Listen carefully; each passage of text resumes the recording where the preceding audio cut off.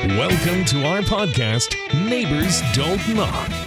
Join us as these neighbors drop by unannounced for conversations that are fun, relevant, and just downright neighborly. 2020 is burning.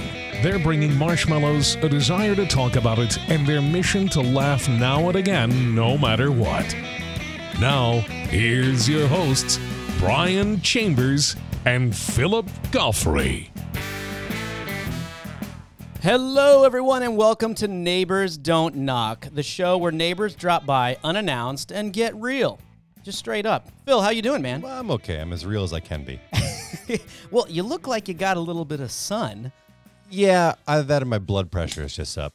Oh, is that what it is? It's one of the two, buddy. I told you not to run in this heat, man. I told you not to run. You know, I'm bad at taking advice from doctors, friends, and wives.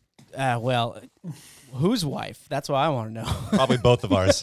Probably both of ours is my guess. I tell you, my wife is very quick to tell me, and not so much in a way that, well, I have to be careful. I'm treading water lightly here, but she has a lot of good constructive criticism, but it's kind of like she puts that thing out there. She just floats it. Like I was walking out the house the other day, and she goes, "Oh, so you're wearing that?"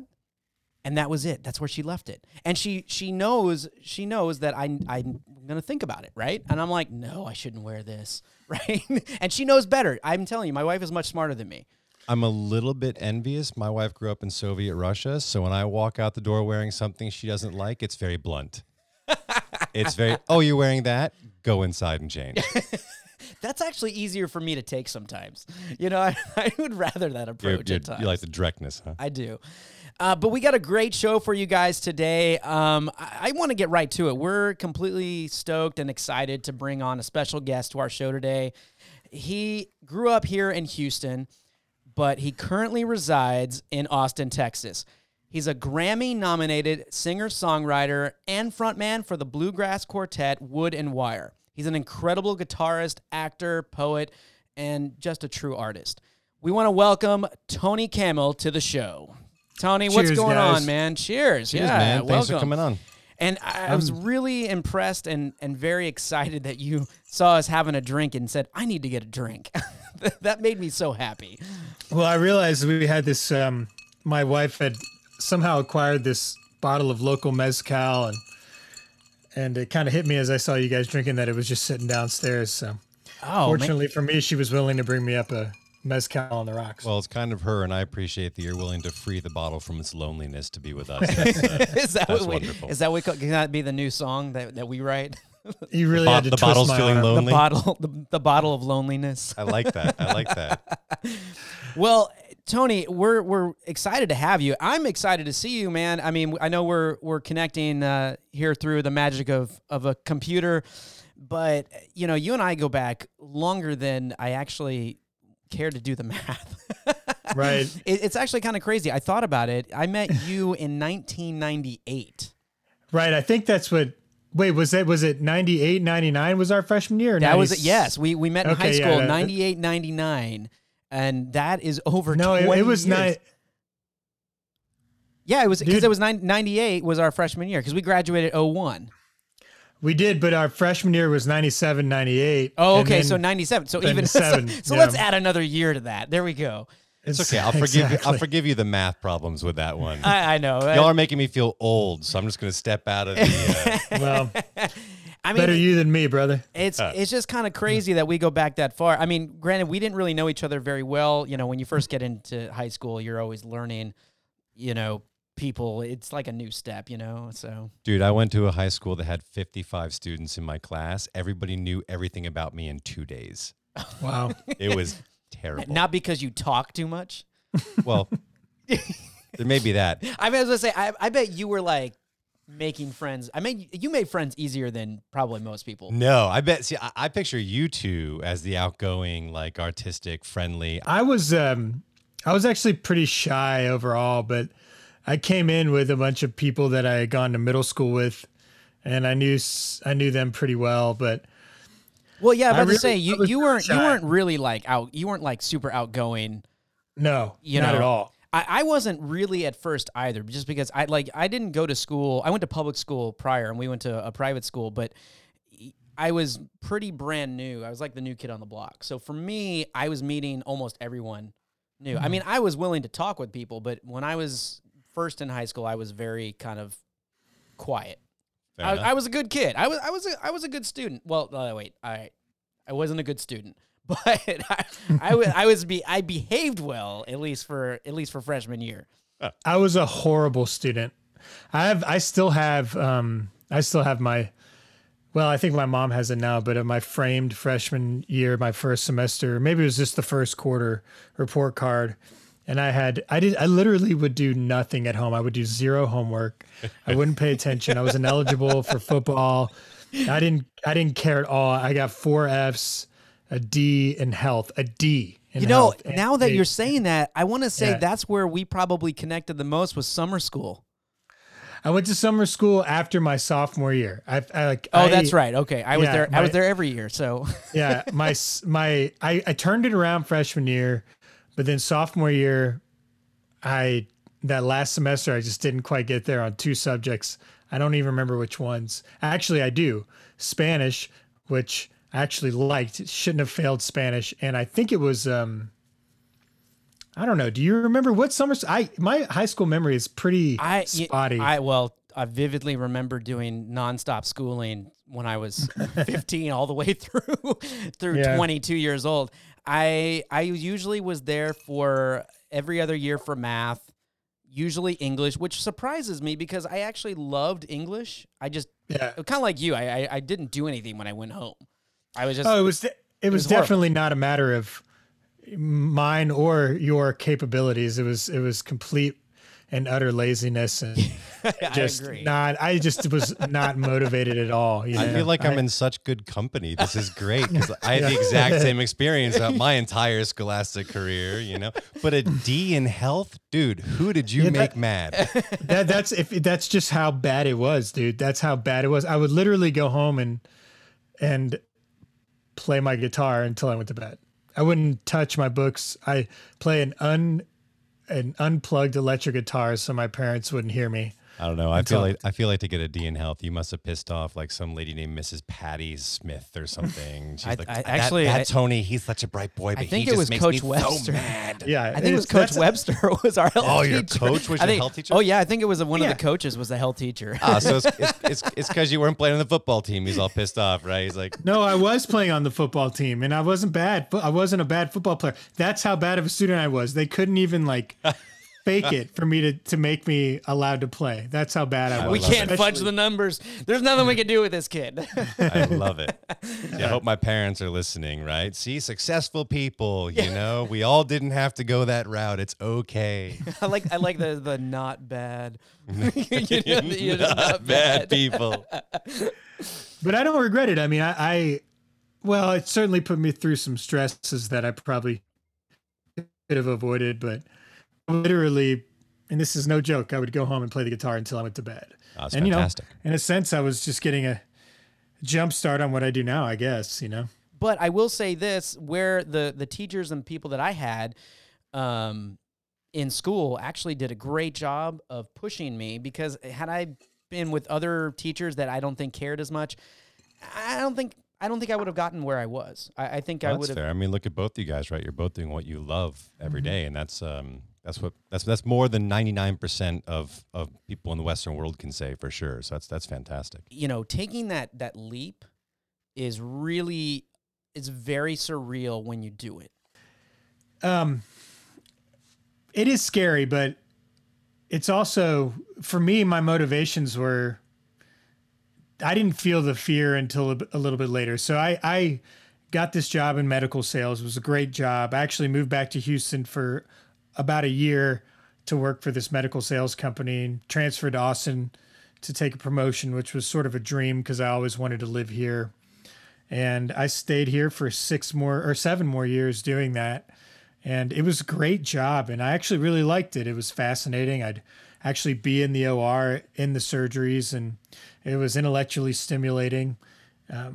Once I started getting into bluegrass music and playing with people and eventually formed the band, it came down to, you have to choose. We started getting somewhat popular. We started getting requests to go play these festivals across the country. Just a handful of them, not too many. They weren't huge festivals, but they were, it was just something we really wanted to do. And I had to decide, am I going to do this or that?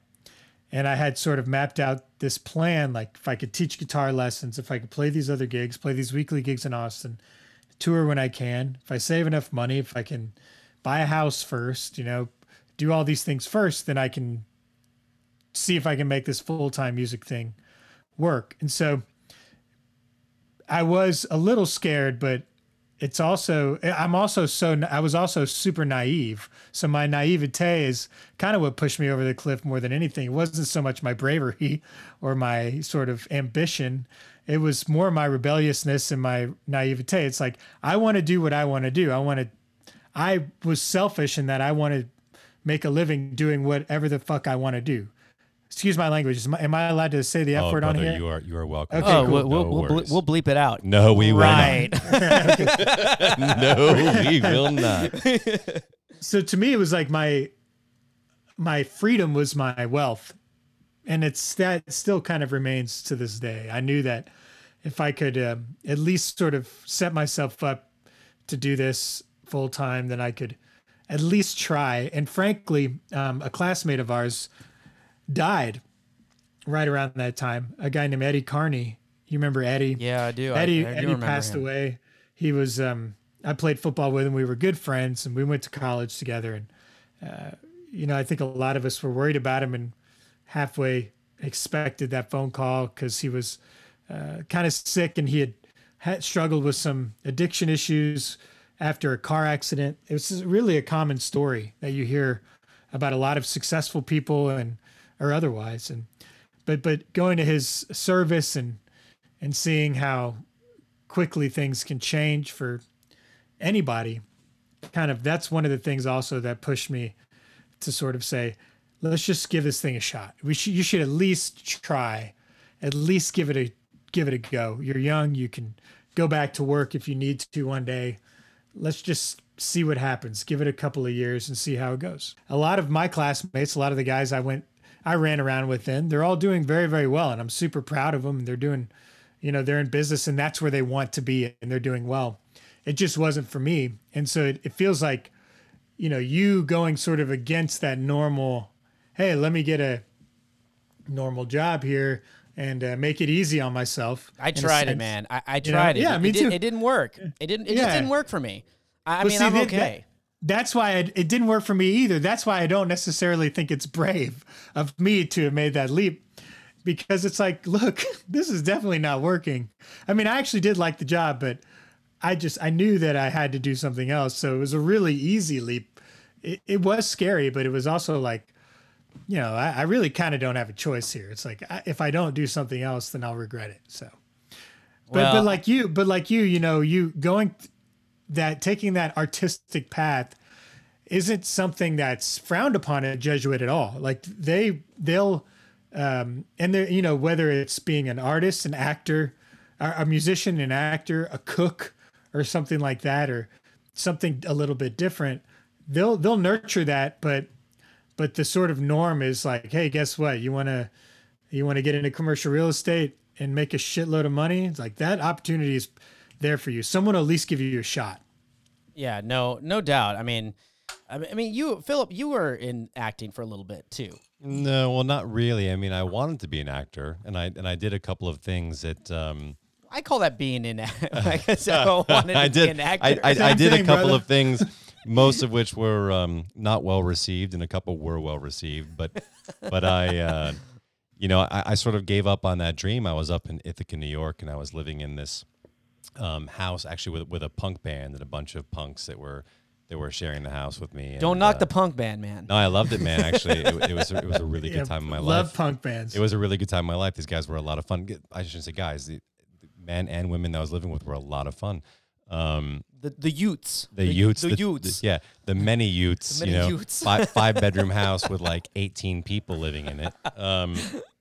Ithaca's beautiful. It's a neat town. It's a really neat town. Yeah, it really is. Yeah. It's the weirdest town in the Western world as far as I'm concerned for a lot of reasons, but it's really a neat town. And I I was sort of floundering, even wanting to be an actor at that point. I wasn't really finding my way. So my parents had moved down to Houston from the Northeast in 1999. And I called them up and I said, look, I've left college. I'm selling computers at Best Buy. I'm waiting tables. I'm living with these guys in this punk house. We got rats and big holes in the ceiling where where the house is lit on fire before. I need a change of pace. What do you think about me coming down to Houston? And they graciously welcomed me down here to hang out and help them. The 4-foot fucking rat. Yeah, the 4. Hey, 4-foot it's fucking always rat. the 4-foot rat. fucking You know what I'm saying? But no, so I left acting when I left Ithaca, and I've regretted it ever since. That was in 2003, and it's always kind of haunted me, right? Like, unlike you guys that have sort of traveled the path that you naturally were gravitating towards, I strayed away from that path, and I don't know if I ever would have really truly come to love the business side of acting. You know a lot more about that than I do. I did deal with a little bit of the business side of it, and I think like most business that comes along with performance arts and entertaining, it can be a really ugly place if you don't surround yourself with the right people. The problem is there are so many more people in the entertainment world trying to skin people's backs to make money, right? And there are so few people that are trying to really support each other and lift each other up. And if you can find the ones that are trying to support each other and lift each other up, everyone can make money, everyone can love what they do, and it's a really beautiful thing. I kept on finding the ones that were out, to squeeze a dime out of you as hard as they possibly could. And as a result, it was just a really sort of negative connotation that I had towards the business side. So I don't know what would have come with that. But I do know that ever since meeting you and hanging out and having fun and doing voices and hanging out with other people involved in entertainment and the arts, that little flicker is starting to get there, right? Oh, it's always an itch. It's always an itch. We got to at least get this guy some voiceover work. No, I'm telling you, right? It's ridiculous. Well, thank you for that, man. I appreciate that. You should. Okay. We did it for those of our listeners out there. If you heard our first podcast, we had Philip did a great impression of Christopher Walken as Lieutenant Dan. And you always bring up the walk. It's a bad walk. It's a good walk-in. Well, my wife's been all over me forever to get back into the arts and get on stage or do something, do voiceover work. She's been nonstop about it, and God bless her for doing it. I really appreciate it. It's just something that hasn't come to be. And when Brian's wife was getting to know my wife would come home from these meetings and like, oh, there's this super famous local actor that you have to meet. Hell yeah. I would put air quotes in that. Oh, dude, I put it. People call me. I know exactly. Actor. It was so funny, right? So I'm like, who the hell is coming to my house for our New Year's Eve party, right? This is terrifying. I mean, what is going on?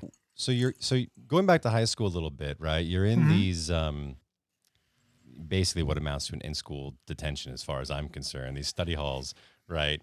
You're working out lyrics. You're going home. You're playing guitar all night, right? When you were doing the medical sales gig and the more corporate gig, did you always have it in the back of your mind? Like, was it always, I really, really want to be entertaining somebody and singing a song to somebody instead of doing this? Or was it more, I wonder if I can float them both? I mean, how was the initial feeling?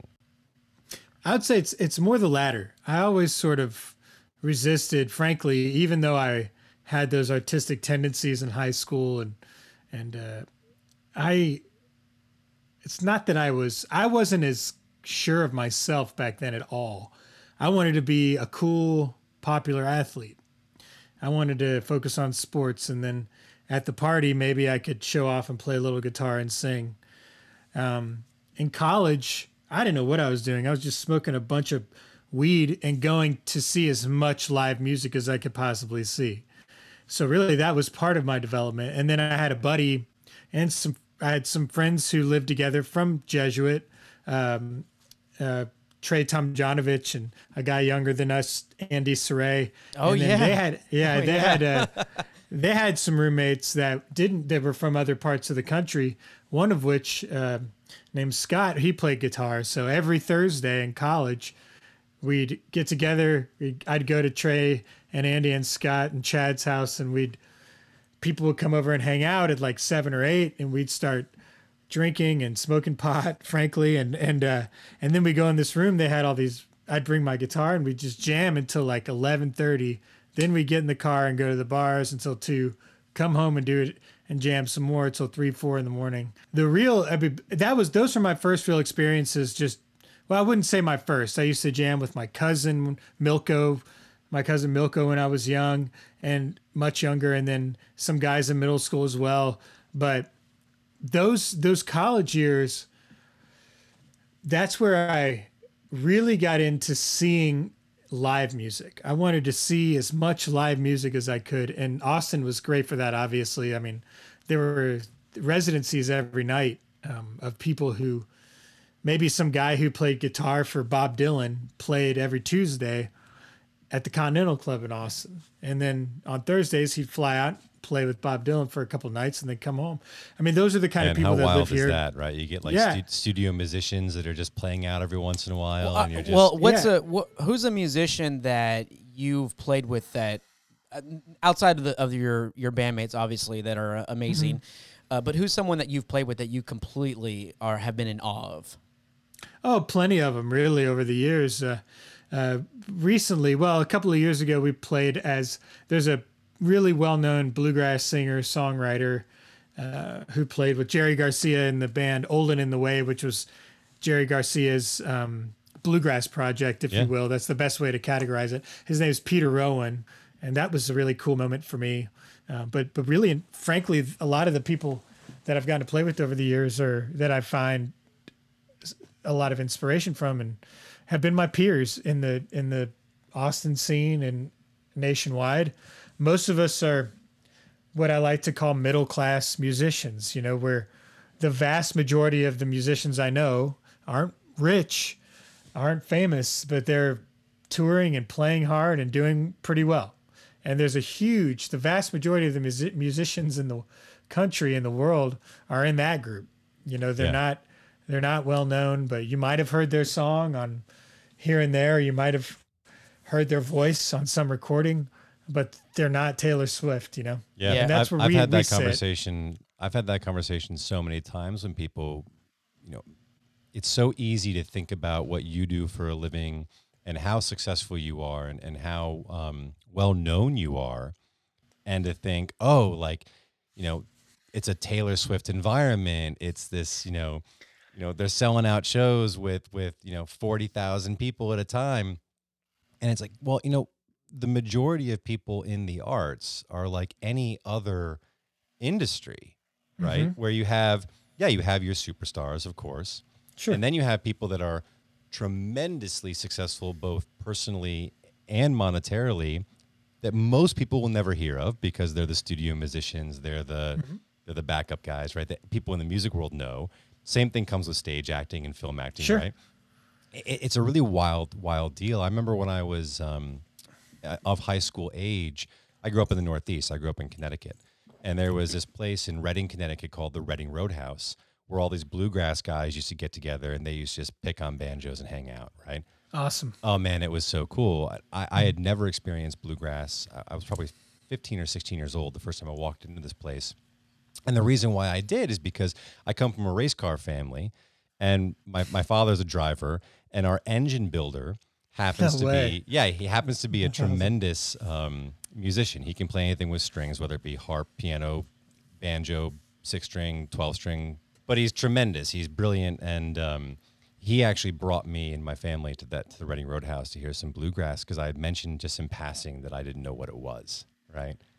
I must have been 15. It must have been 95. And oh my gosh, I mean, it was one of those experiences where you walk in, it's a little place has been there for 60 years, 80 years, 100 years, whatever it is. It's stuffy, it's dusty, right? The old school thick lacquer wood tables, big steins of beer, and every single man and woman that got up and performed was, beautiful. I mean, studio quality, incredible musicians. And I'd be willing to bet that 1 out of every 10 of them has ever actually produced an album or done anything for money, right? It was just amazing to experience. So, I feel you on that like, the Austin being sort of a middle-class musician kind of town, you find that all over the country, you find it all over the world, right? Right. But Austin is a particularly fruitful environment. But that's where I realized you can play music.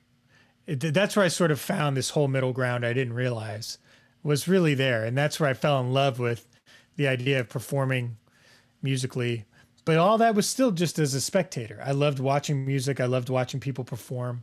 I had always loved performing. I studied acting in college, and I did some when I was younger, before high school. In high school, I wasn't confident in myself enough to go down that route. But very few of us were. Yeah, very I'm few jealous. of us were confident to go down that route. I wish I had been, because that could have been a really good formative time for me to say, yes, I'm a football player and an actor. Why not?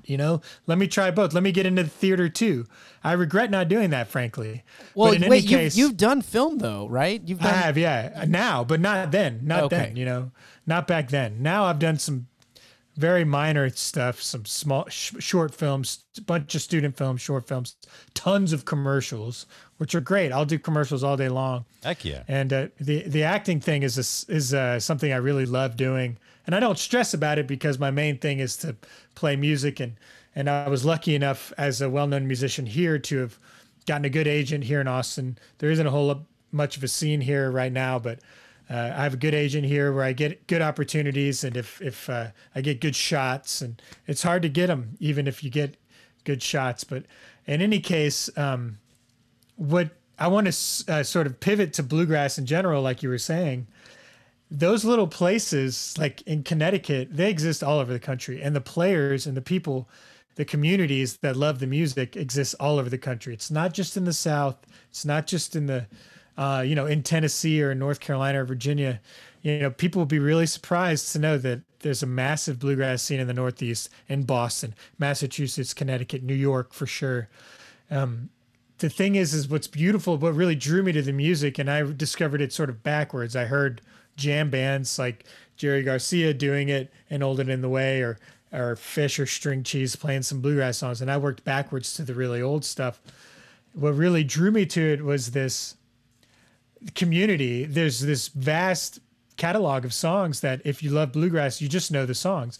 And if you play the music, you just know there's a formula that you learn. And then I can literally walk into a room of people that know bluegrass music and go, how do you play this song? Or go, let's play this song. And everyone will either already know it, and to those that don't know it, they can spit out a quick formula. Oh, it's just 1-4-1-5, and on the chorus starts on the 5, and then you'll get it real quick. And that's what happens. People just start playing, and then everyone plays it together like they've been playing it together for 10 years. Philip, I think you just turned Tony on. I think what can I say? I think I just saw him light up a little bit. Yeah. The man loves what he does, Brian. I mean, no, I not playing myself. I've seen that in person, right? And I really I can relate to what you're saying, because when you see it happen, it's a pretty magical thing. I mean, this is your world. I'm just a spectator, but there are a few things that I know of in life where you can walk into a room, not know anybody, want to play, you're welcomed in. Hey, pick up the banjo, play. You get, like you said, you get your timing, you get what it is, you get what the progression is going to be, and then all of a sudden you're all speaking the same language. It's exactly that's tremendous. It's so fun, and it hooked me in so deeply that I said, fuck this awesome job I have. I'm just going to do this. Forget the BMW. I'm moving on. That's right. Man. And I think a lot of artists might have that. Some artists might just have this moment where they're like, let's just do that. I'm just going to do this. And I don't know, Brian, you tell me, man, what was your path? I'm curious because, we probably didn't talk. We haven't talked much over the last 14 years or however long it's No, been. I think we just followed each other social media wise just to kind of see what was going on. For me, it happened much, much later. I was well past college, and that was the hardest thing for me. That was the hardest thing because most of the people that knew they wanted to be in the arts and theater were starting at, 15, 16 years old, you know? Right. Groomed from Yeah, birth. and even now, it's like I found myself taking an audition at 24 for a conservatory in Pittsburgh. Sure. I didn't get it, but I mean, I was, I go up, I do these auditions, up in Memphis. I go out to these different places. It's just, you just have to keep putting yourself out there. And that's exactly right. I mean, that's just it. You just have to keep putting yourself out there. And the more you do it, the more you love it. And if you don't, that's when you know you need to get out. And that's really it. That was it. I just decided I'm going to do it. And this was after I got married. And my wife has been the most supportive ever of letting me make that huge change, because that's a big leap to say, hey, honey, I'm going to throw away money to go be an actor. Right. Yeah. So, she is just incredible to let me do that, but it lights me up. So for you guys as performing artists professionally, do you feel that the modern world of all the social media and all the YouTube videos and all that has made it easier to put yourself out there? Or do you feel like it's so much more saturated that it's a bit harder to put yourself out there and you get kind of lost in the weeds? I don't think we know the difference. I don't know this type of career without that, frankly. So one of the guys in my band, Billy, actually all the guys in my band have been playing music professionally much longer than I have, but Billy Bright, our mandolin player in particular, is very much a seasoned veteran. He definitely remembers and longs for the days before streaming services and social media. So he's romantic about it. Okay. Interesting. Right. Well, honestly, like the middle class of music, people made more money back then, frankly, because the people only bought CDs. CDs, you could get them printed for like 50 cents a piece, and it was the only way to get the music. And so that alone. Do you think that generally speaking, the COVID world that we're all in, completely aside, do you think that generally speaking, there were more live gigs to be had for your up and coming musician back in the day, or do you think it's about the same? I guess it's about the same live gigs, but now that's as far as musicians go, that's the main way to make a living. That's the main way that money goes in. Right, because no one's going to give you the $20 for your CD anymore when you do a live gig. Correct. They all want you to hand it to them, right? Correct. So now, they stream it on Spotify, which is great. I mean, that's one of the reasons we're able to go play for 500 or 600 people in Denver, is because of Spotify. And you don't have to send in that demo tape away. And find the manager and all that. Is like, oh yeah. Do you like us? So, well, all right. What's you've played in a lot of places because you mentioned Denver. I know I've seen you guys do, like you guys were touring, before obviously COVID happened and everything, but you guys were touring, throughout the year, going places. Mm-hmm. What's the craziest thing that's happened to you guys on tour? Yeah, man, I don't know if I can answer that question. The truth is that touring is pretty boring. Really? Okay, there you go. Yeah, the shows are great. That's the time where it makes it feel worth it. But that hour and a half on stage, you get that jolt of energy that you really need, because as soon as we're done, we're gonna go to the hotel. Decent hotel. We used to be really horrible hotels. Now we're lucky enough to be able to get decent hotel rooms. But now we have rooms. A bed. Yeah, right. Now we have a bed. And no, but it really is. It's cliche to say that the road is hard, but it is. You leave the show, you go to maybe some of us go get a few beers and some of us go home and go to sleep. But we go to the hotel, we go to bed, we wake up, we argue about where we're going to get breakfast, and then we get breakfast, and then we hit the road. Thanks, man. Oh, I got another drink. Thanks to the wife. Well, appreciate nice. it. Love you. Yeah, we need to like text our wives to get a refill down. Somebody help! SOS! SOS! But the solace and what gives us the energy is that connection we make with a crowd, or at the very least with each other on stage. every night, and then that's what keeps us going. That said, it's exhausting. And Yeah, I can it's hard on the imagine. family. But Yeah. I'm all right. So that being said, I completely get that because I've actually turned down, touring gigs Sure. for certain things just because I know I love a good bed and I don't want to, Like, it sounds horrible. Yeah, so I feel you on that. But because you guys are you're a pretty tight group. Most of you guys have been together since what, almost 7, 8 years, something like that. 8 years. Yeah, Yeah. We're almost at 9 years actually. Okay. So what is there is there anything yeah, that yeah. you can share about any of your bandmates that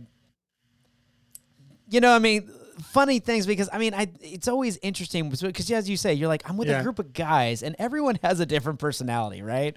There's always something that someone does that you're like, well, I love you, man, but we could never live together. It almost sounds like your question is along the lines of when you get married and people are always like, the first 3 years are the hardest. You have to get through the first 3 years, right? Yeah. More like the 7-year itch. There you go. Or the 7-year itch. Yeah. It's hard to say. Something that's interesting is we all have very different backgrounds.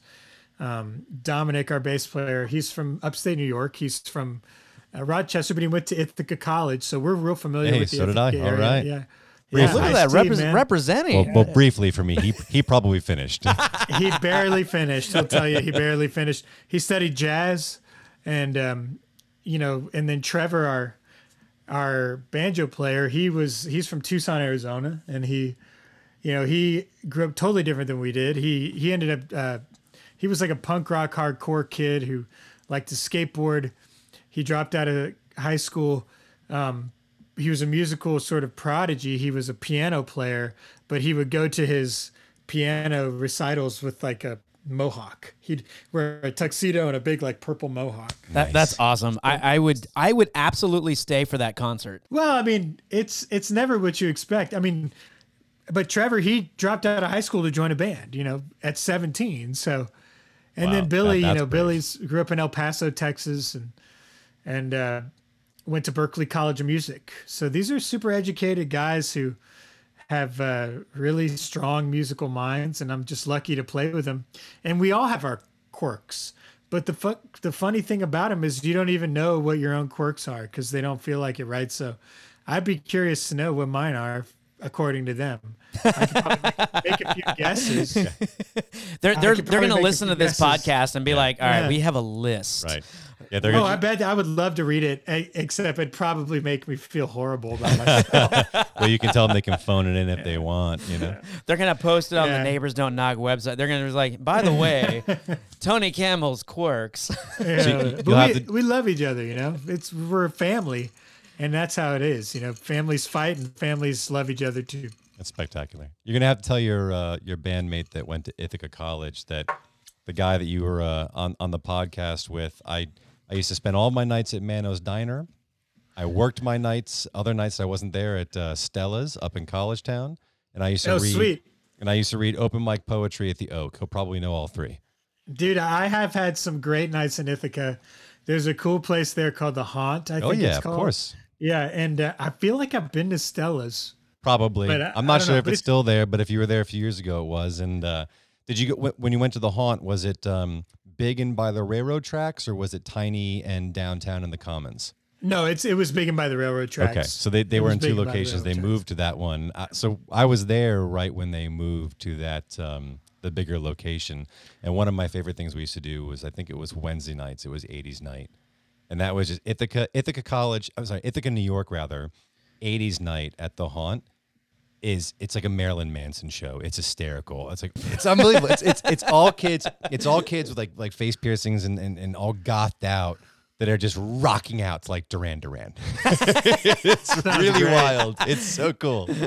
That would be a great. fantastic scene. It's Would be a fantastic It's a really scene. good scene. I'll bring you up there sometime. We can go do it. Oh, I would absolutely love that. That's when all those skeletons from my closet will come and claw me to pieces, by the way.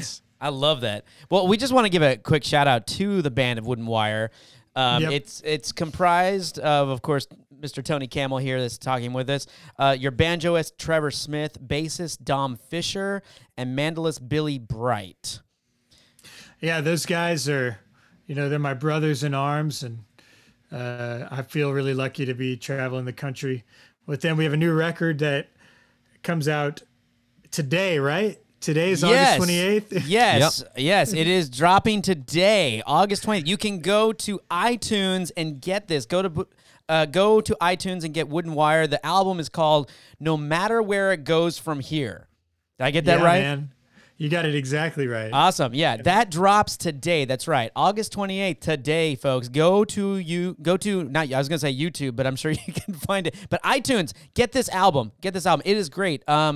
Actually, one of my favorite songs, I was telling you earlier, Pigs, when I heard Pigs, and I played that for Philip, is a jam. Oh, we love it. No doubt. It really and is. Thank you. The other song that actually, the more I listened to it, the more I loved it was John. Yeah, John. So you're going to love this, dude. Do you know who that song's about? It's about a guy that we graduated with named John Stewart. And John and I kept up over the years. He keeps to himself most of the time. He's sort of a loner, and that's his personality. But he's an excellent poet. He's an artist himself, and he makes his living in the summers being a commercial salmon fisherman in Alaska. So John, that's awesome. Yeah, and it's so he and I were sort of kindred spirits, much like you and I are, in that we sort of broke the mold of our upbringing. And so I wrote that song just thinking of him one day after we had talked, after probably been a year since we had talked, but he's a good dude, and it's just sort of a story song about him, and it's becoming very popular, that song. We released it early as a single, as a precursor, and I told him, and I haven't heard from him because he's in Alaska, but I've been texting him and sending him emails for him to get when he gets home, but he's becoming somewhat of a folklore hero within our scene, within our fan base. Oh, that's awesome. Well, John, I mean, if you're out there listening, man, Chambers says, "What's up?" So if you happen to catch the podcast in Alaska, yeah, he might. I'll text it to him. We'll see if he responds. But yeah, man, the record comes out today. We're proud of it. We worked hard on it, and we put out our last one, and it had a great run, and we got to do a bunch of cool stuff around it. And well, I should say it had a great run. That was your last one was North of Despair, right? When you guys released in 2018. It had a fantastic run because you guys got nominated for a Grammy. Right. Yes. I mean, and how does that feel? I mean, that's got to be incredible. I mean, shock, or how do you feel when you hear the news of getting nominated for a Grammy? Yeah, I mean, it was such a huge surprise. I didn't even know we were being considered at all. So I know this now because I was part of it, but they'd send out the Grammy nominations, or they announce them in early December, usually around just after Thanksgiving. And I just woke up one day and I got a text from a buddy of mine in Nashville, where we have a lot of friends, and a bunch of the people who we work with are there, congratulating me. And I thought he was congratulating me for getting married, because I had gotten married just like 3 weeks before that. And I was kind of like, yeah, man, she's stuck with me now. Dick, I was doing something better. No, just kidding. Yeah. No, just kidding. Yeah. No, if your wife's listening, I'm so sorry. she won't hear this. She doesn't listen to anything I do anymore. No, I'm just kidding. She's amazing. I love her, and I couldn't do this without her. But I love that. But yeah, and he was like, no, man, for the nomination. I was like, nomination for what? This is like 7:30 in the morning. And he's like, the Big G, man, the Grammy. I was like, I was like, no, man, you're clearly reading it wrong. Is that legit how you say the Big G? Is that how you do it? I don't know. Well, that's how he did it. Is that how he did it? Well, that's how he did it. That's how he did it. So the Big G. Now I know if I hear the Big G, I'm thinking Grammy right away. And for the record, it's how we're going to refer to it from now on. From now on, that's right. Please go do whatever. I was thinking. I always thought the Big G was something else, but I mean, I'm the Big G, but that's okay. Big G. There you go. But it was great, man. That was a great day. It was super exciting. And so did your bandmates know, or did you inform them? No, I called them. No, they don't like send you a letter. They just put it on the internet. And then they just expect you to know. Like, why didn't you realize your album was so good? That's a little weird. I think that's a little weird, It's like, crap, I didn't Google myself today. Yeah. I know, exactly. But I called Billy first because it was 7:30 in the morning. It was that early. and he was at that guy. Billy's got 2 kids, so he's super dad. He was at HEB buying 7:30 in the morning. Yeah, I would have loved to have seen his reaction in the middle of He's like the Tony, frozen fruit Tony, section. brother, what's up? You know this is shopping time, man. He's like What's going on? spiking the peas on the floor. Yes. Yeah. I called Trevor. He was asleep, but he answered because he thought something was wrong. And the same kind of thing with Dom. It was a very surprising thing, and it was really, really fun to go and take our wives, and I took my mom and my sister as well. We went to Los Angeles, and we got to walk the red carpet. We got to go to all the parties. We went to the after party. At the after party, TLC and En Vogue performed. It was awesome. And I was like watching them next to Weird Al Yankovic. Oh, So it was really severe. It's really surreal, right? That 'Cause is he had surreal. He had done a parody of Waterfall of a few TLC songs. Yeah, I was about to say, I thought he did a couple of them. Yeah. He did a few. Yeah, it was really fun. It was a super surreal weekend, and the whole thing still doesn't feel real. And What do you say? What do you say to Weird Al Yankovic? Right? Because it just doesn't feel like, oh, I love your work. That doesn't feel because you quite can't really. I'm sure right. he's heard it all the time. Like if you like quote his songs, right? right. You know. I didn't say anything to him. I just gave him a really awkward drunken hug. And he hugged. I bet that you is know what? better. That's better Yeah. than what I could have said because I would have. I was about to say, I think that Weird Al Yankovic would really appreciate the drunken, like, brother, give me a hug, right? I think too. You know what? If Weird Al is listening to this, I bet he's like that guy. Absolutely, the hug Okay. was worth it. Okay, I don't know. way different genre, but kind of coming up in the same ish time period. Weird Al was a little later, right? But like, how about stand up Gallagher? Do you think Gallagher would be more of like a fist pump or a high five guy? A low five. A low five for I think Gallagher? it'd be a low five for Gallagher. That just feels dirty. I don't know why. That's like, give me a low five. Low five. I have memories of Gallagher. Heck he was, yeah, we all have memories. It's a bizarre thing that he ever became as famous as he did, in my opinion. But it could only happen Interesting. during that time in the world, right?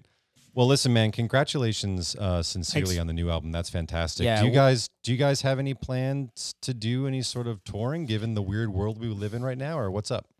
We don't have any plans right now. Once it's allowed, we'll certainly get back at it. We're going to do a live stream on our Facebook page on September 12th. Okay, cool.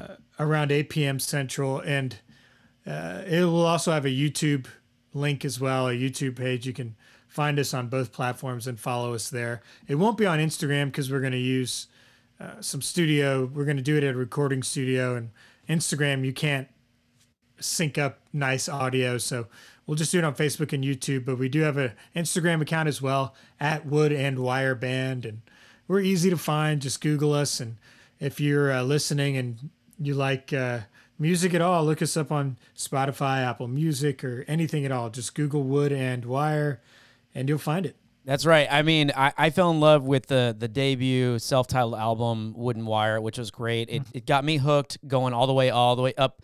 You can find multiple albums: Woodshed Sessions Volume 1, The Coast, Live at the Historic Scoot Inn, and of course, North of Despair, and now dropping today, No Matter Where It Goes From Here. So, Tony, I know it's probably hard to ask, but would you play something for us? Sure, man. I mean, I'd be happy to. if I know we got listeners out there that are loving that I are would- just fans. We're fans, and so I think I'm just a little giddy. If we were in person, it would be a drunken hug. Yeah, I was about to say I would love it. With I've really with enjoyed like a talking to drunken y'all, hug with man. like the back rub. Is that or if you hold too long and then it's awkward, right? That happens to you a lot, does it? It does. I see. Well, since we've talked a lot about, just taking that leap towards a career in the arts, and we talked about the song John and our mutual classmate John, I'll play John. It will be the first track off the new record.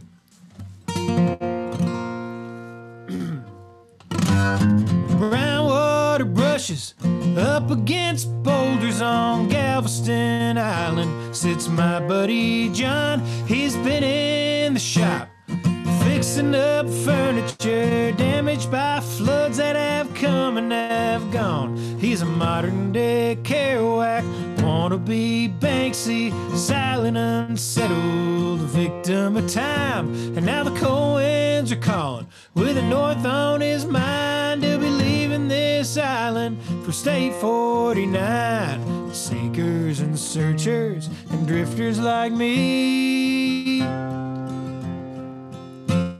Let it roll, let it ride, let it be.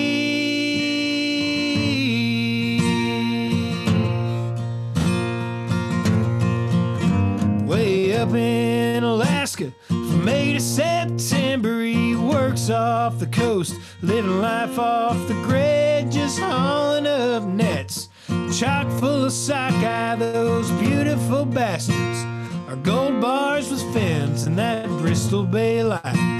It's a far cry from Houston, where all our old buddies wear coats and wear ties, and we'll raise up our glasses, 'cause they're all kicking asses. Most folks ain't wired like John and I. Seekers and searchers and drifters like me. Let it roll, let it ride, let it be.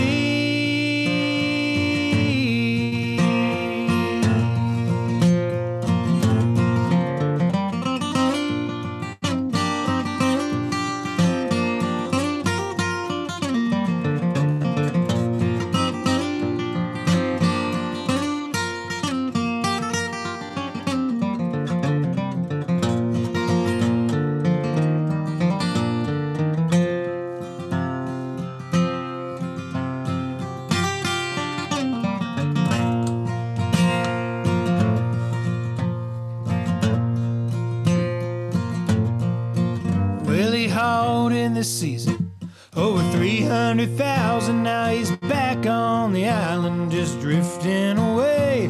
He's made enough money to keep up this living and head back up north to Alaska come May. So to all you young seekers and all you young searchers and all you young drifters like John and like me, all living ain't easy when you don't have money, but money means nothing when you ain't living free. Seekers and searchers and drifters like me. Let it roll, let it ride, let it be.